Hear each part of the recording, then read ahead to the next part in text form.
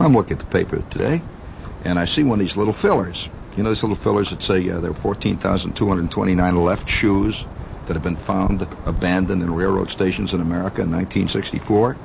You've seen that kind of stuff? Well, I'm reading this little filler, and it has an interesting statistic here. It says, Blankety Blank Lake is the deepest lake in the United States with a depth of 1,932 feet.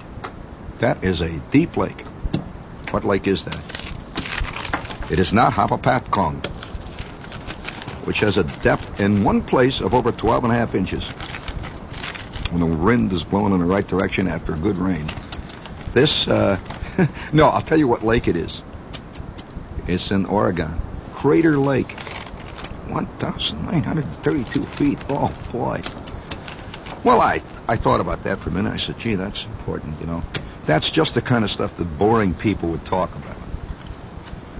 Yeah, that's right. Well, I don't make any. I just make no. I make no claims. I mean, you know. I admit it. You know. So what am I going to do? As George Ade says. He says, if the words are nice enough and they sound good enough, the people will pay anything for them. That was bad. I'm getting calls from all these people who believe in astrology all over. Sorry, friends. Call that crowd down at the other end of the dial. I believe in flying saucers. There's another crowd. Yeah, I find people who believe in astrology also tend to believe in flying saucers. They tend to believe that the earth is hollow and that there are guys down there with fur in their ears who years ago decided to create a better society, and they're living down there in the hollow earth. They also believe that the Air Force is faking it. They believe that there is a cure for cancer, but the AMA is preventing it from coming out because they make so much dough from cancer cures. Let's see what else they believe in. They tend to become, in later life, vegetarians. They also tend to believe strongly in cats. They quite often wear either tennis shoes or space shoes, sometimes both. They tend to do a lot of knitting. I've noticed that. And if males, they generally wear cardigan sweaters. Yes,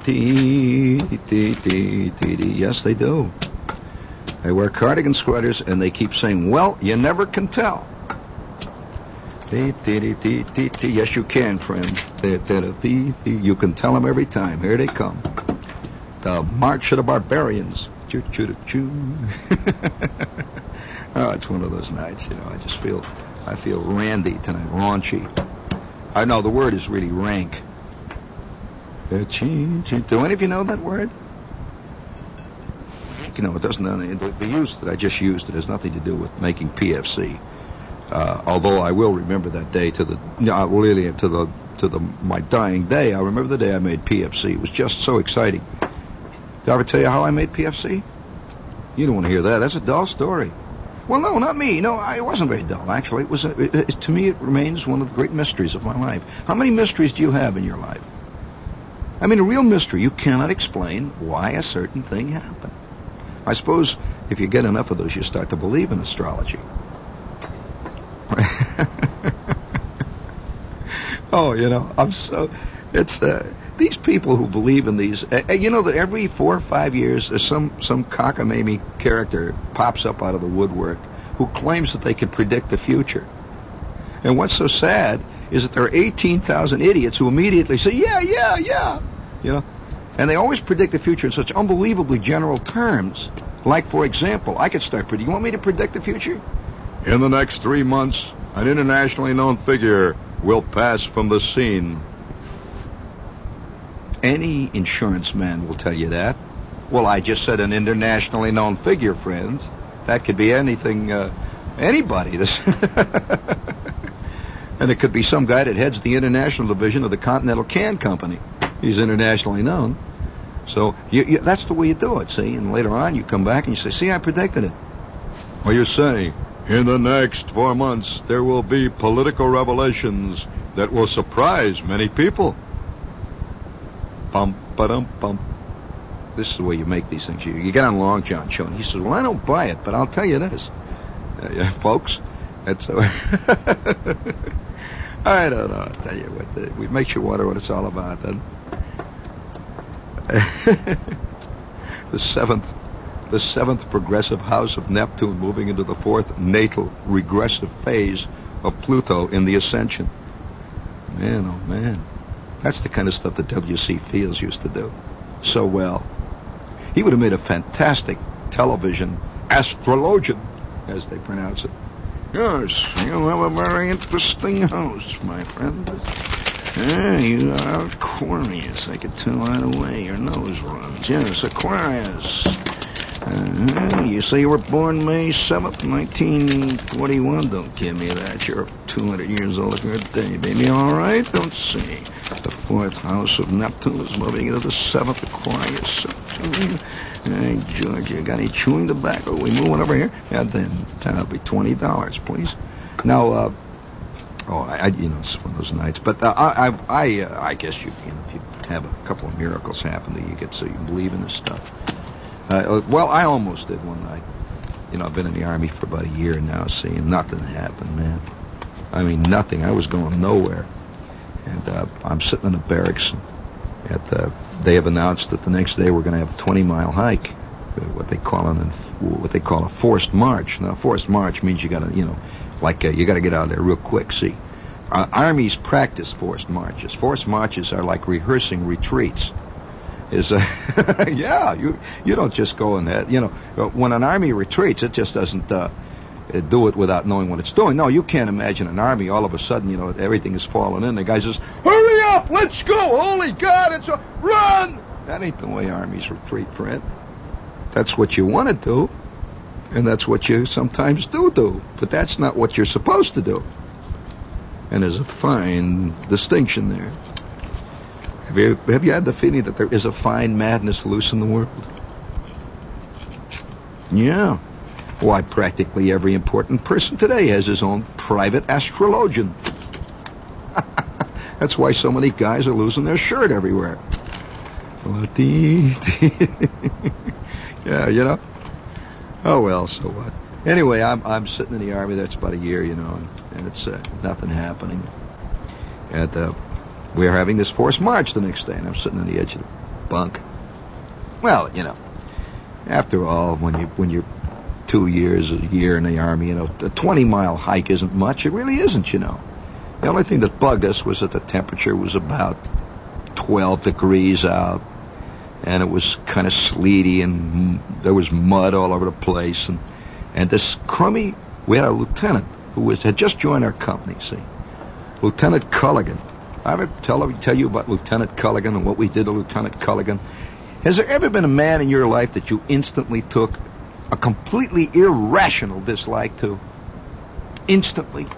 When Culligan joined our company, it was like somebody had put a chemical in with another chemical. It was like instantly. Have you ever done any titration? When you add certain amounts of iodine or something, and all of a sudden all the fluid turns red or green or something. Well, the minute Culligan joined our company, the entire company hated Culligan. I don't know what it was. There was something about the look on his face. And he wasn't too chicken. He was just completely ineffective. But it was a look on his face. You know what he reminded me a little bit of, now that I think back?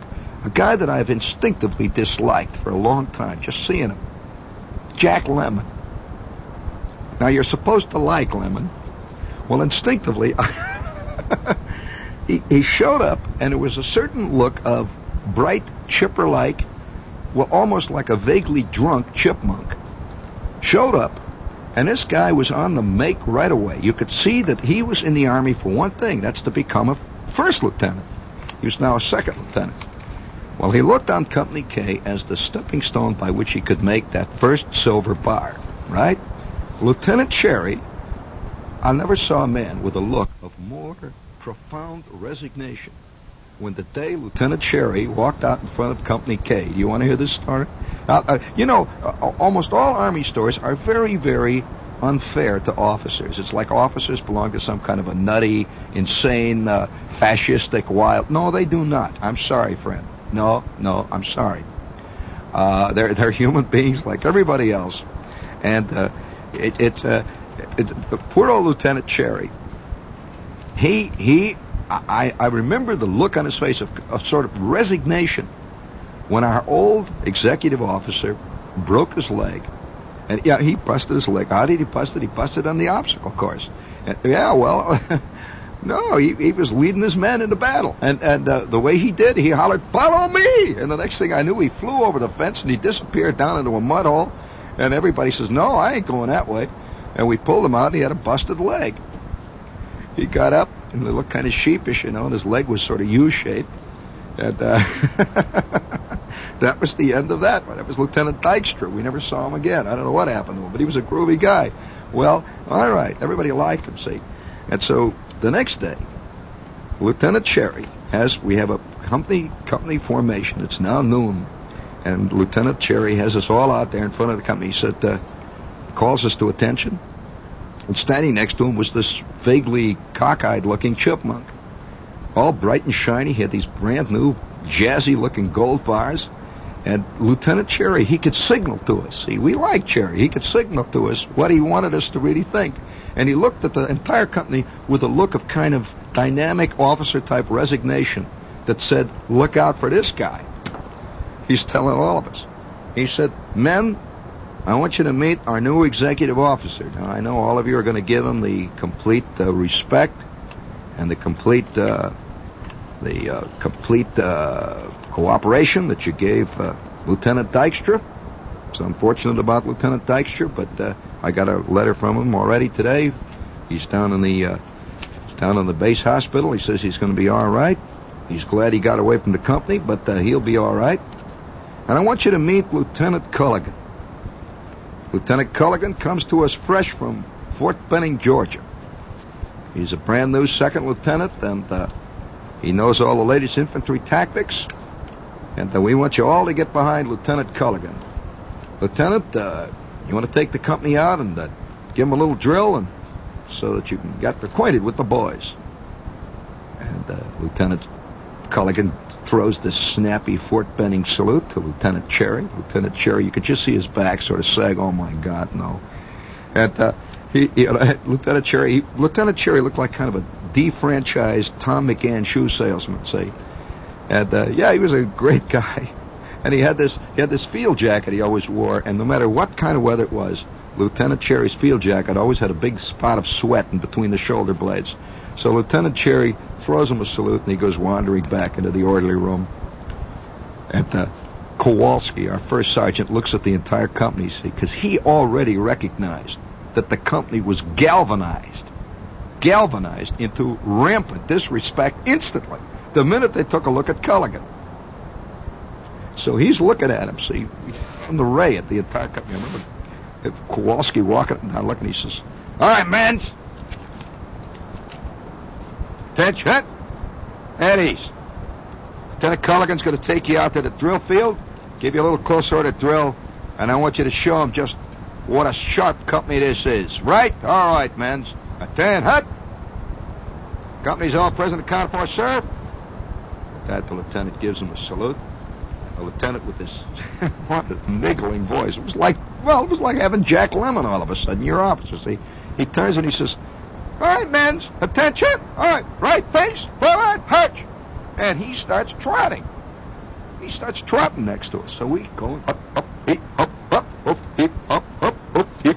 Rain is coming down. Up, heap, up, heap, up, heap. We get out on the drill field, right?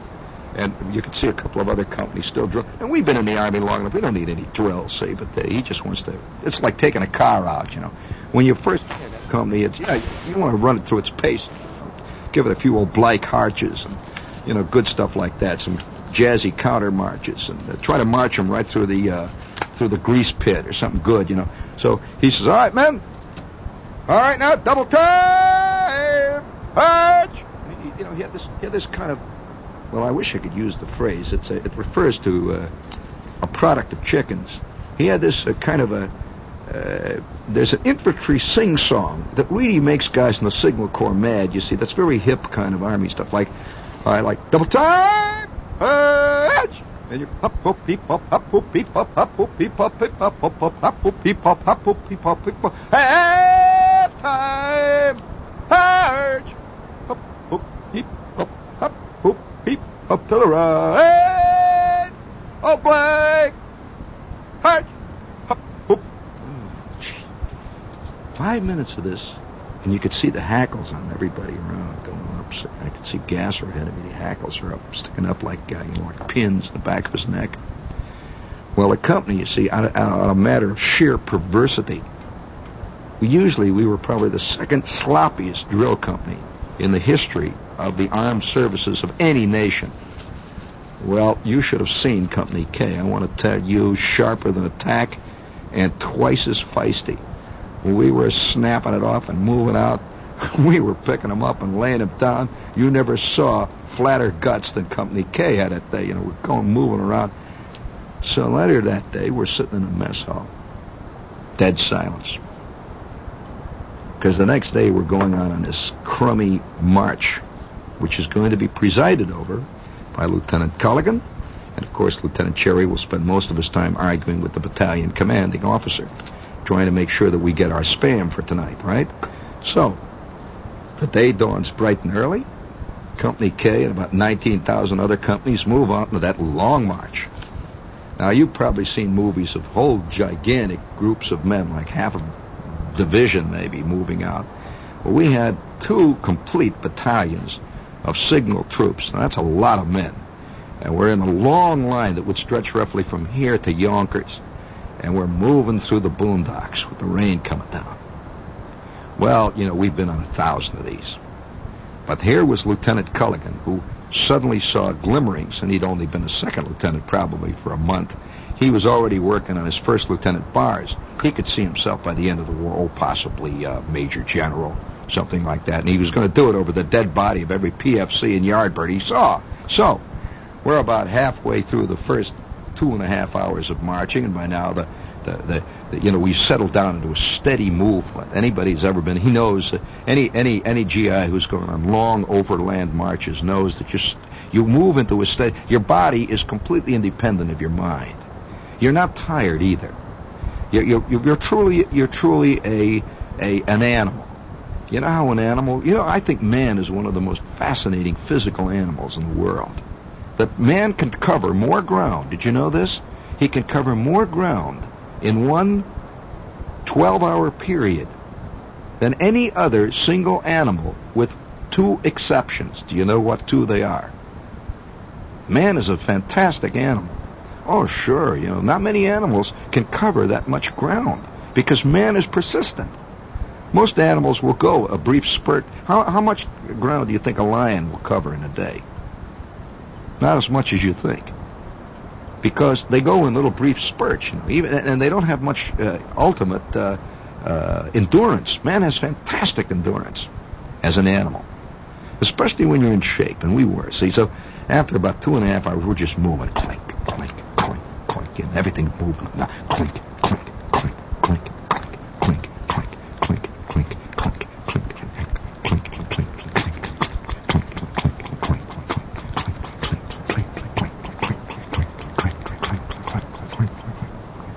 You don't even talk to the guys around you. You just sort of keep moving steadily. And your mind, it can be, in most cases, it's shut off.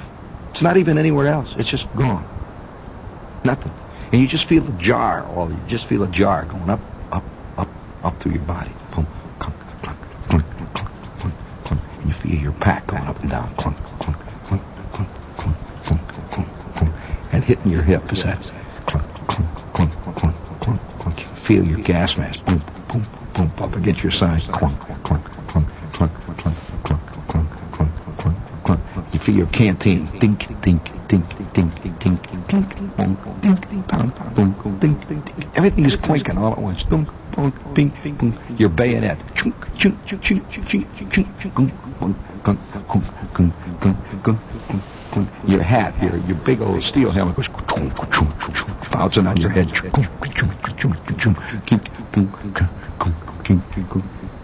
Well, that's the way it feels. That's a very interesting little essay, wasn't it, friends?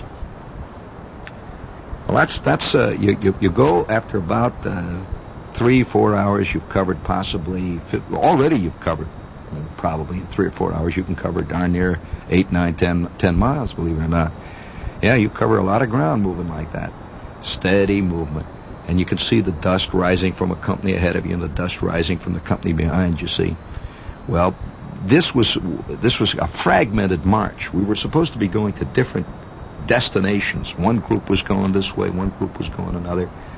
Well, after 7 hours of straight marching, 7 hours, we've stopped briefly to eat a sea ration on the run, and we are moving along. Every hour, moving, see, every hour.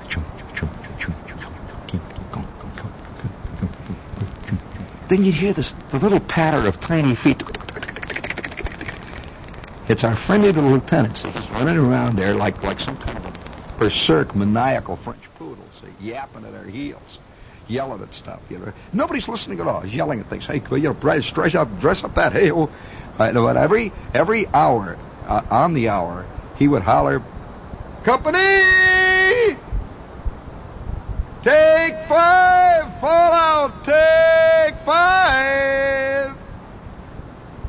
We just fall backwards. Every guy just sort of leans over and falls backward right where he is. You sit on your bottom, you see, and you lean back on your pack. And Gasser turns to me and he says, after 8 hours of this, he says, "Did you ever see more of a horse's behind in your life?" And I said, "No, Gasser, that is true." And I had his Zinsmeister sitting there with his helmet pushed down over his head. And Edwards is sitting there, everybody. The company has no spirit whatsoever under this maniacal idiot. Well, Elkins gets up and he drags his pack over. He slipped the 2 shoulder straps off, and he's dragging a pack down around his bottom. See, he comes dragging over, and he says, "Listen, you guys, we're going to give it to him." Gasser says, "What are you going to do?" He says, "Keep an eye on Edwards. Okay? This guy's got to give us a gas attack, right? All right, we'll give it to him during the gas attack. Okay? Yeah." So we sit back. And here's the lieutenant sitting there. He's got a map. You can always tell a lieutenant that's bucking. He takes out a map. No matter what's going on, he's got a map, see. He takes out he doesn't know what it is. It's a map of some state 25,000 miles away, but he's looking at it, see. He's got this map out, and his fatigues are very clean and very pressed. And you should have seen them gold bars. They were 4 feet long. And he's sitting back there, seeing, he's looking at the map, and he's got a real, his hair is not only, cut short, but you can see where they've shaved his head, and his neck is red right up to the top of his helmet. He's a real shaved tail. He's sitting there looking very official. And then it started to happen. Talk about attrition. I would say roughly about hour 10, we are nearing our destination, which was a big bivouac area. The rain is coming down. It's cold and cruddy. We've got our raincoats on now, which made us all look totally anonymous. We've all got our helmets pulled down low, and we're slogging through the mud.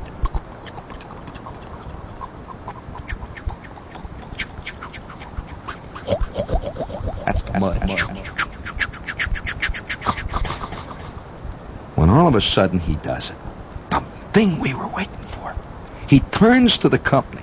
The company is now moving over a gravel road through a creek bed. Remember that creek bed ahead of us. He turns, and he's out in front of the company now. He's got this maniacal look, see, and he's going to show the captain of the other company and Lieutenant Cherry what a fantastic officer he is. And he's running backwards, and all of a sudden he hollers, "Gas! Gas! Gas! Gas!" Instantly, Company K goes into its gas maneuver. Well, now, for those of you who don't know how this is a whole series of movements that the company instantly makes. You rip open your helmet, or rather your gas mask. There's a big flap on the top. You rip it open, see, and you've been practicing this thing for a year. You know exactly how to do it. You pull the mask down over this way and up and down with the straps over the back. You flip your helmet off at the same time, and you flip your helmet back on, and you're supposed to be able to put your gas mask on in like 3.5 seconds flat, see. Well, we do. And now you got nothing but a whole bunch of totally anonymous guys, all wearing these masks. Well, now, when you wear a gas mask, you can hear the air hissing into it.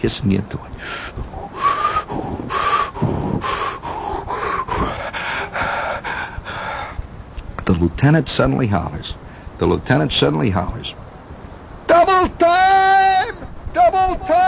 Let's move out! We ran for a half an hour with our gas mask on and sweat pouring out of our ears. And then it started. Way in the back, somebody hurled a totally unprintable epithet. And it floated out of the company, and he couldn't see who did it. And we're running. And then somebody went...